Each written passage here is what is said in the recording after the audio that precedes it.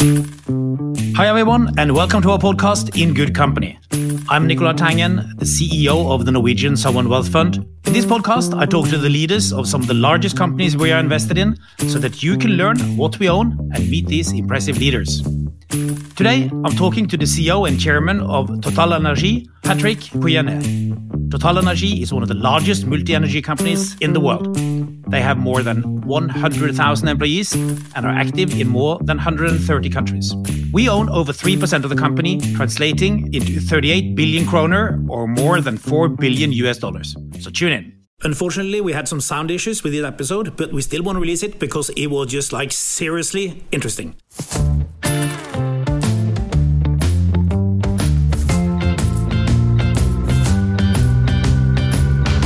So, first of all, Patrick, thank you very much for taking the time. Now, you are the CEO of one of the largest energy companies in the world. Do you think we'll reach net zero in 2050? Yes, we have to be optimistic. The challenge is huge, to be honest, because to reach net zero, we need to change the whole energy system of the planet. And it's a huge and it's a Promethean task. So we have to believe in the capacity of mankind to be creative, innovation. My answer is why not? But we have to work hard all together, the whole and not only in the developed world, but together with the emerging world, if we want to succeed. And what's your take on the current energy crisis that we are currently seeing? There are a lot of things, as the debate of the energy debate was dominated by the sustainability. And now what with the crisis reveal that, energy policy has three pillars. One is, I would say, you need a reliable energy, security of supply. You need an affordable energy, affordability, and you need a sustainability. And I think what reveals this crisis is that we should not forget the three pillars. And honestly, having spent 25 years in this industry, what struck me in 2022 is that the affordability part, even in our countries, in our developed countries, is dominating the debate. And that's for me the main challenge for this energy transition is to be able, are we able to really make this change, this huge investment, changing the whole energy system, keeping the affordability of energy, because if energy is a primary need, and when you see the reactions in European countries, when you see an increase in gasoline price or in electricity price, people don't accept that because it's just touching their primary needs and their purchasing power. So you can imagine that if affordability is key in developed countries, their level of life is quite good. What is it in emerging countries? Well, for them, access to energy is just a fundamental element of their aspiration to a better way of life, of any economic and social development. So that's for me. And so all this transition, and I know it's something contradictory because the scientists told us we absolutely need, if we want to survive, globally speaking, of the planet, we need to tackle this climate change. But this will have a cost. And the question is, how do we make this just transition that everybody is calling for? But we will manage it only if we keep in mind that anywhere in the world, the people want to have access to an affordable and reliable. Now, you are in a lucky situation this year in that you are having record profits. Do you understand why governments want to tax this windfall profitability? Yeah, I think honestly, it's it's a very paradox for me this year. We are the company has never been so in good health, I would say, in terms of balance sheet, in terms of results, profits. But it's true that we do it, and somewhere it's perceived by society at that expense. It's back to the affordability challenge that I was just mentioning. So you have a sort of political, societal debate around companies like TotalEnergies, where people say, okay, look, these companies, they are making billions of profits, and at the same time, then they have a problem to see the billions of profit and the increase of the gasoline price at the pump. So that makes I think it's a legitimate political debate. Does it go through taxation? Does it go through what we've done on those side, which is more voluntary rebates? We've gone to your customers, telling them we will come to you and we'll try to share the burden with you. I think that's. But I think I perfectly understand that the debate is coming on the table today, and that we have to face it. And we cannot. Again, we are in a field where energy is a primary need, and so I'm perfectly conscious of our responsibility towards our customers. Having said that, it's not true to say that we do not deserve it. We are today in this position because we have invested also and we are taking big risks. But it's clear that I would say the magnitude of the volatility of the price today in Europe is too high. To be honest, 400 euro per megawatt hour for power is too expensive, and so that's part of what's why we were not against, and when European EU have decided to put some special taxation, I would say, on the energy field, in particular to capture part of the infra margin for electricity. We will be tough. We'll have to pay these taxes, but I can understand the political logic of it.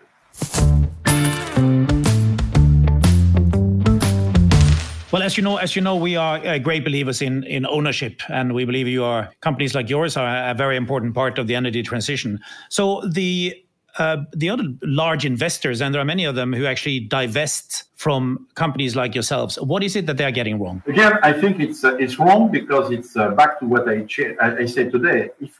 A company like us, by the way, Total became TotalEnergies because we want to be one of the leader of this transition. But if I want to invest, like in 2023, $5 billion in renewables, which makes our company among the top 5 investors in these new renewable energies, I need to generate the cash. And the strong asset that we have is our balance sheet. We are generating a lot of cash, and we generate it from hydrocarbons, and we reinvest part of it in these renewables. So we are exactly making this transition. So I think it's a company like us is able for investors at the same time to deliver some good dividends. We are a cash machine, so we are attractive for investors, but we are also preparing the future dividends by investing in some low carbon energies. When we talk to your competitors, they talk about you as being a very innovative company with very technologically advanced solutions and so on. Now, how have you developed that mindset in the group?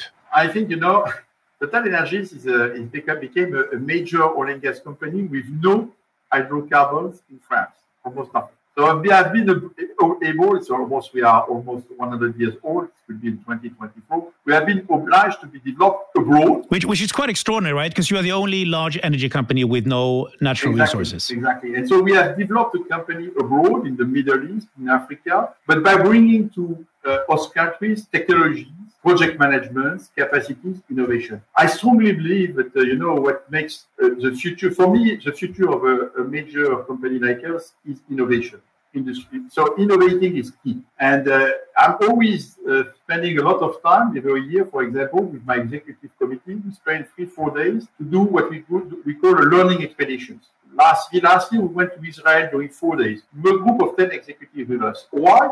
Because I want to show to my colleagues, and it's a question of leading by example, by spending 4 days of my time, myself, just to listen to innovators, and we went to, of course, to California, we went to China, we went to India.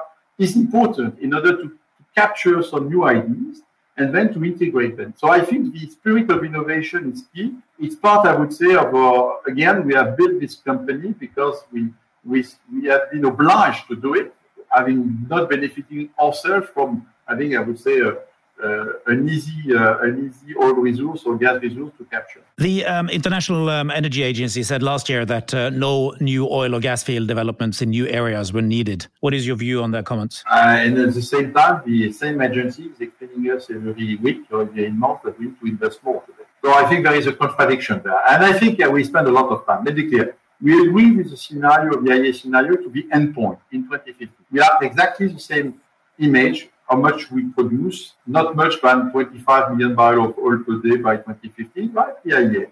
The question is the trajectory. Should we begin to decline from today, or can we wait? If we decline from today, again, it's back to the previous debate, then the price of energy will go higher and higher and higher. It will not be a just transition. So I think for me, the scenario has been extreme, but at the same time, again, the IEA themselves, months after months in 21 and 22, they asked to produce more. So less more investments, but we should stop investing in greenfields. It does not work. Again, so this is something for me which is just, that's why we disagree with the scenario. I know the scenario become like a Bible, which is a problem. When we speak today about climate change, becoming like a religion, and you have the Bible, which is the IEA scenario. I think we should, honestly, it's a very serious matter. We cannot just manage this transition by thinking that it could be done overnight with simple recipe. It's not true. What is your view on nuclear? Nuclear, I think, for me, I would say, of course, it's a decarbonized energy, so it should be part of the mix, for sure. But there was Fukushima, and Fukushima, we were looking to nuclear until Fukushima. Fukushima raised for us a question mark about the risk. And I have a question mark for me. Is the nuclear risk compatible with the balance sheet of a listed company, a public company? I'm not fully convinced of it. So I know that there are some. Yeah, what do you think? What do you think about the fusion breakthrough? I want to be sure that it's not just startups who want to make money, but we are really investing for the long term. Because there is a lot of. It's fashionable today. There are we have reached some new steps. We are far from being able to put that on an industrial scale.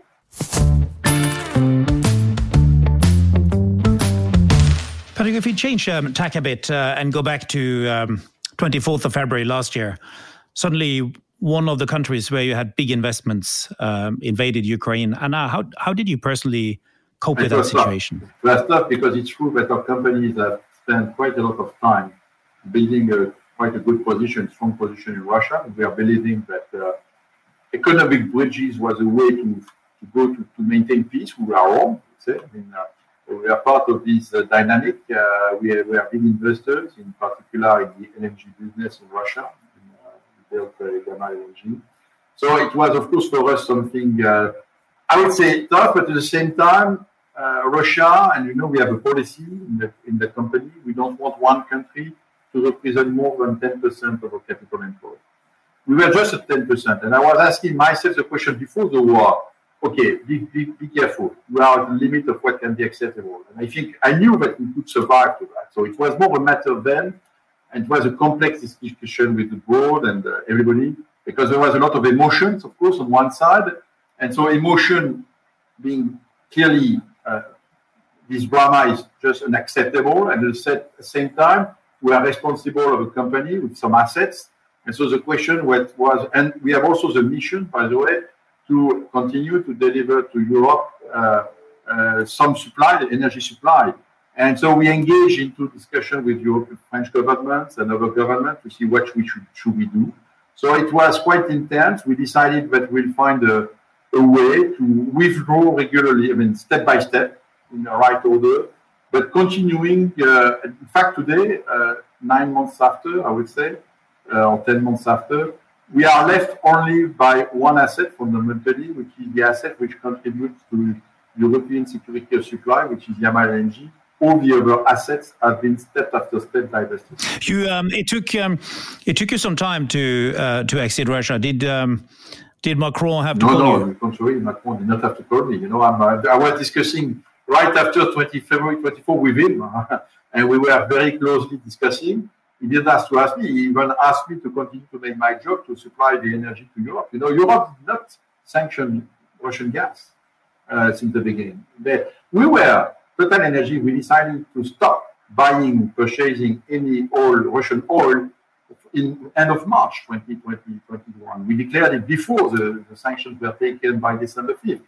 On the gas, they didn't decide it. And they even told me, and I would say Chancellor Scholz the same, let's continue to deliver, to bring to Europe the gas that we need.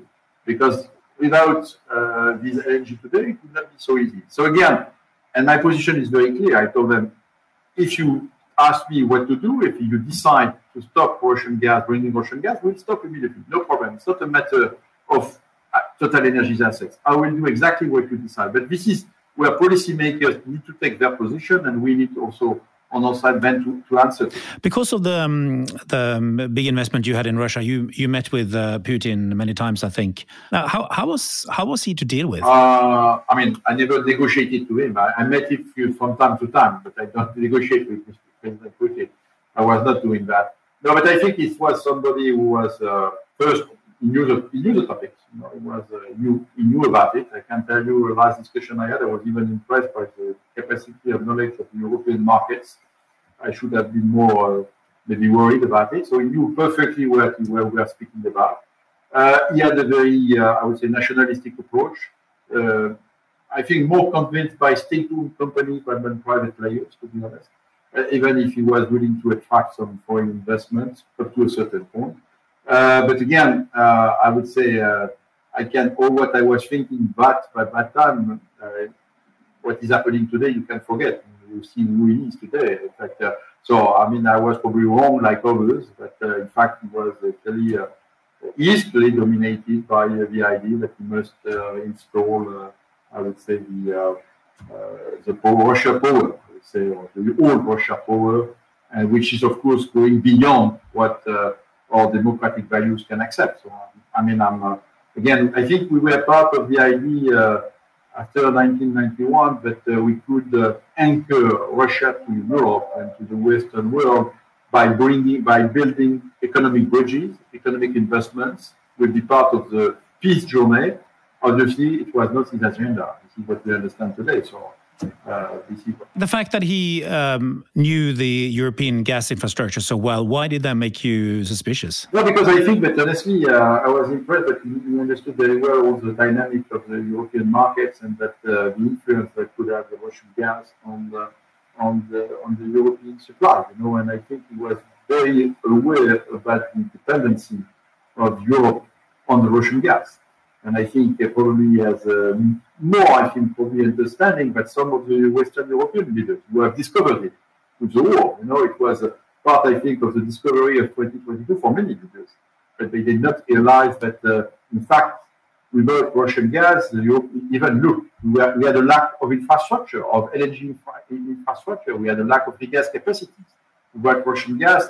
So today, we are in Western Europe, in Germany, but everywhere we are trying to build quickly some regas capacities in order to substitute to the Russian gas. So that means that, in fact, in terms of security of supply, Europe did not really make the stress test what happens if Russian gas is no more available.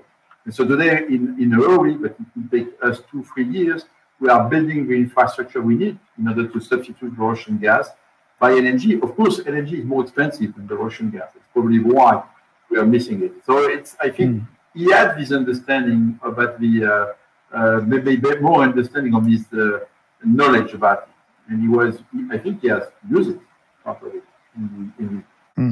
Now, you deal increasingly with the different state leaders. What do you think is the most important diplomatic skill you need to have in that situation? Well, I think whatever, maybe it's my own character, I think you have to speak up. You have to say the truth to the leaders. When you meet them, what they expect from you is from time to time to tell them what you think is good for them and what you can bring them and what is not good for them. So sometimes you make, and I think it's part of my job, by the way, which is the interesting part, is to try to gain trust from some leaders in front of us. So I have the chance to have access to some of them because for us, our company is just, in fact, we are developing, producing their natural resource in a large way. So we are an important stakeholder. But when I met them, I think what they expect from me is more to face the reality and to tell them what works well and what does not work well and how we put together do better for their country. I think. So honesty and I would say speaking up is our good qualities in terms of diplomacy. You are known for having a strong personality, and you have to take this in the best possible sense. But does that make it difficult for people to work with you and to disagree with you? I will tell you, that's true for any leader. When you become number one in an organization, your life is changing. Because you think you are normal, but the people who are in front of you think you are not normal exactly. You are not the same, And that takes time to understand that you are not so normal, And that when they enter into my office, when I was entering into this office, by the way, with my predecessor, myself, I was more prudent, and I say, okay, can I say that or not, And so you must encourage people to say you. And it's true that. So are you normal? I am. I think I am, but I'm not in their eyes, So this is more important, And they think that. What does it do with your self-perception when your colleagues don't think you are normal? No, I think it's a matter of again trying to maintain the trust between us. But it's important, I think in any organization like that, you have a sort of isolation, number one. The number one is very different. I discovered that when I became number one. Honestly, it's a fundamental differential. Because suddenly, everybody is looking to you as if you have all the answers to everything, which you don't have, obviously. But so it's a very different, and in fact, it requires from you a permanent attention to the people. Everybody wants. I'm spending my days in meetings. They want me to listen to each of them. Is important. So you need to dedicate the time. They are expecting from me some answers, which sometimes I have, sometimes I don't have, And so it's part of finding the way. And I think what I'm trying to do is to demonstrate to them that collective intelligence is more important by my own personal intelligence. Okay, collective intelligence, it's a dialogue, speaking together. I like business reviews. I don't like business reviews. That's our meetings in the company where we exchange views, This is a part of the business where I'm happy. When it's coming to executive committee where I have to take the decision at the end, it's less fun, because then you are there to say yes or no. So I think it's part of being able to contribute to building the collectively and the positions, the decision is something that we need to encourage people. So speaking up again, encourage them is important. So you are very clearly, very accomplished professional. You say you hated amateurs. Does that give you any challenges in your private life? It's a good question. So you should ask my children, they are, and my wife. I think from time to time they think that I'm too. That's kind of. But I make a difference, to be honest. And I have since I have my private life with my family, which I'm protected, and I have my professional life. And I think, and by the way, it's not so easy sometimes that I know when I became CEO, suddenly I became in France the CEO of a very large company. So I became for my children, it was not an easy situation because suddenly their father was somebody they see the face of the father on the front page of the Monde. It was a change of life. So you have also to protect that part. And I think it's important to keep a secret garden, I would say. When you are CEO of a company, you have the company business, you have a public face, and that's what I'm facing. But at the same time, you have your own secret garden, keeping a certain stability. I would say, I like when I'm after Fridays to spend some time to time my weekends. Some of them are in the Middle East, but when I can have some time where I'm more quiet at home, it's also very important. It's your own psychological stability. By the way, how do you deal with personal setbacks? That's a good question. I think you have to face the reality again. I think it's very important to recognize that. I mean, when you have some, and not to believe that, okay, each mistake, because I learned something from my predecessor. He told me, okay, you will make some mistakes. You will have some setbacks. But you need to be enough lucid in order to avoid to do them again. You cannot do it twice. So you will make mistakes and you have to accept it. Don't try not to make too many. But if you take once, be able to recognize it and not to repeat it. And I think I'm trying fundamentally to apply to myself this motto. Then, when you have setbacks, you need to be able to discuss with somebody else.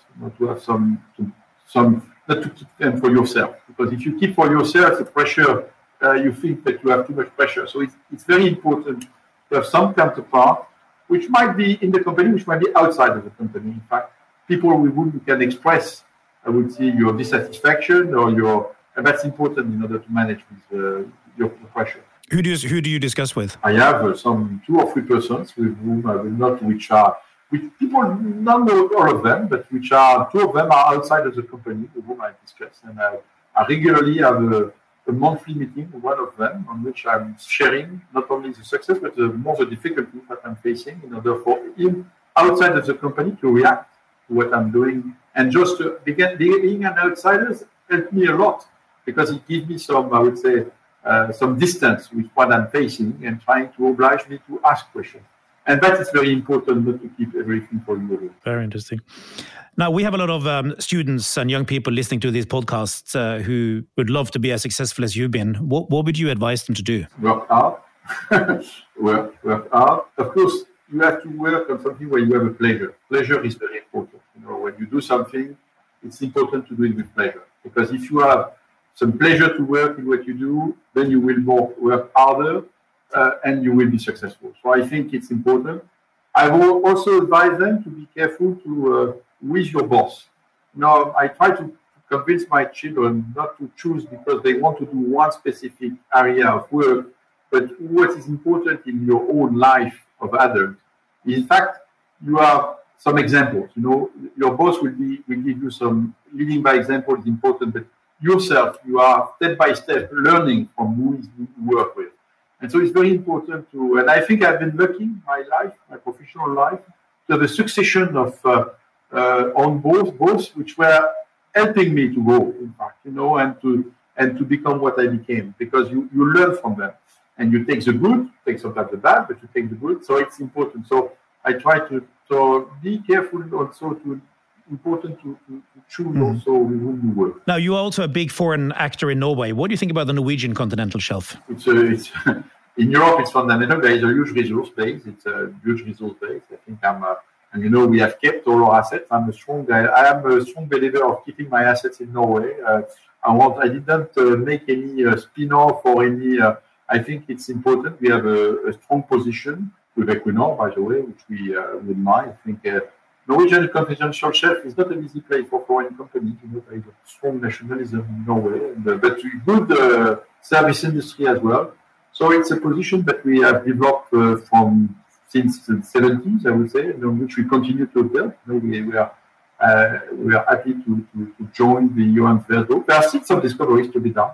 So it's not. I think it's one of the most prolific area, and where again, of course, fiscal terms in Norway are tough. But at the end of the day, it's a long history. Yeah. You have visited here many times. What is your best personal experience? In Norway? I think it's. I would say my best personal experience in Norway. I didn't think of that question. How can I answer to that? No, I think people in Norway, I think for me, are frank people. They are in a good discussion. And last time I went to Stavanger, I think it's direct discussion, and I like it. I like that. Having then personal experience is to go to Arctic Circle, to go north, to go to Tromsø and beyond, because I love to see boreal light. I don't know if you call that in English, but boreal night. So I think boreal nights is nice. So this is my best personal experience. I'm just coming back from the Antarctic continent. I spent my 10 days of holidays in Christmas for Christmas to go to Ushuaia and then to Antarctic with a cruise. So I like this type of landscapes with plenty of ice. It's good because it's you can relax and think. There is nothing except some penguins and whales. It's another way to think. And I think when you are CEO, it's also good from time to time to exit from your world, which is going very fast, where you have to come and take decisions. And I like this type of landscapes, which you can find in Norway. We have snow and ice, and this is a way. Wonderful. Well, I think this is a really lovely and peaceful place to end. A very big thanks for taking the time. It's been tremendous having you on, and all the best with the energy transition going forward. Thank you very much for the invitation.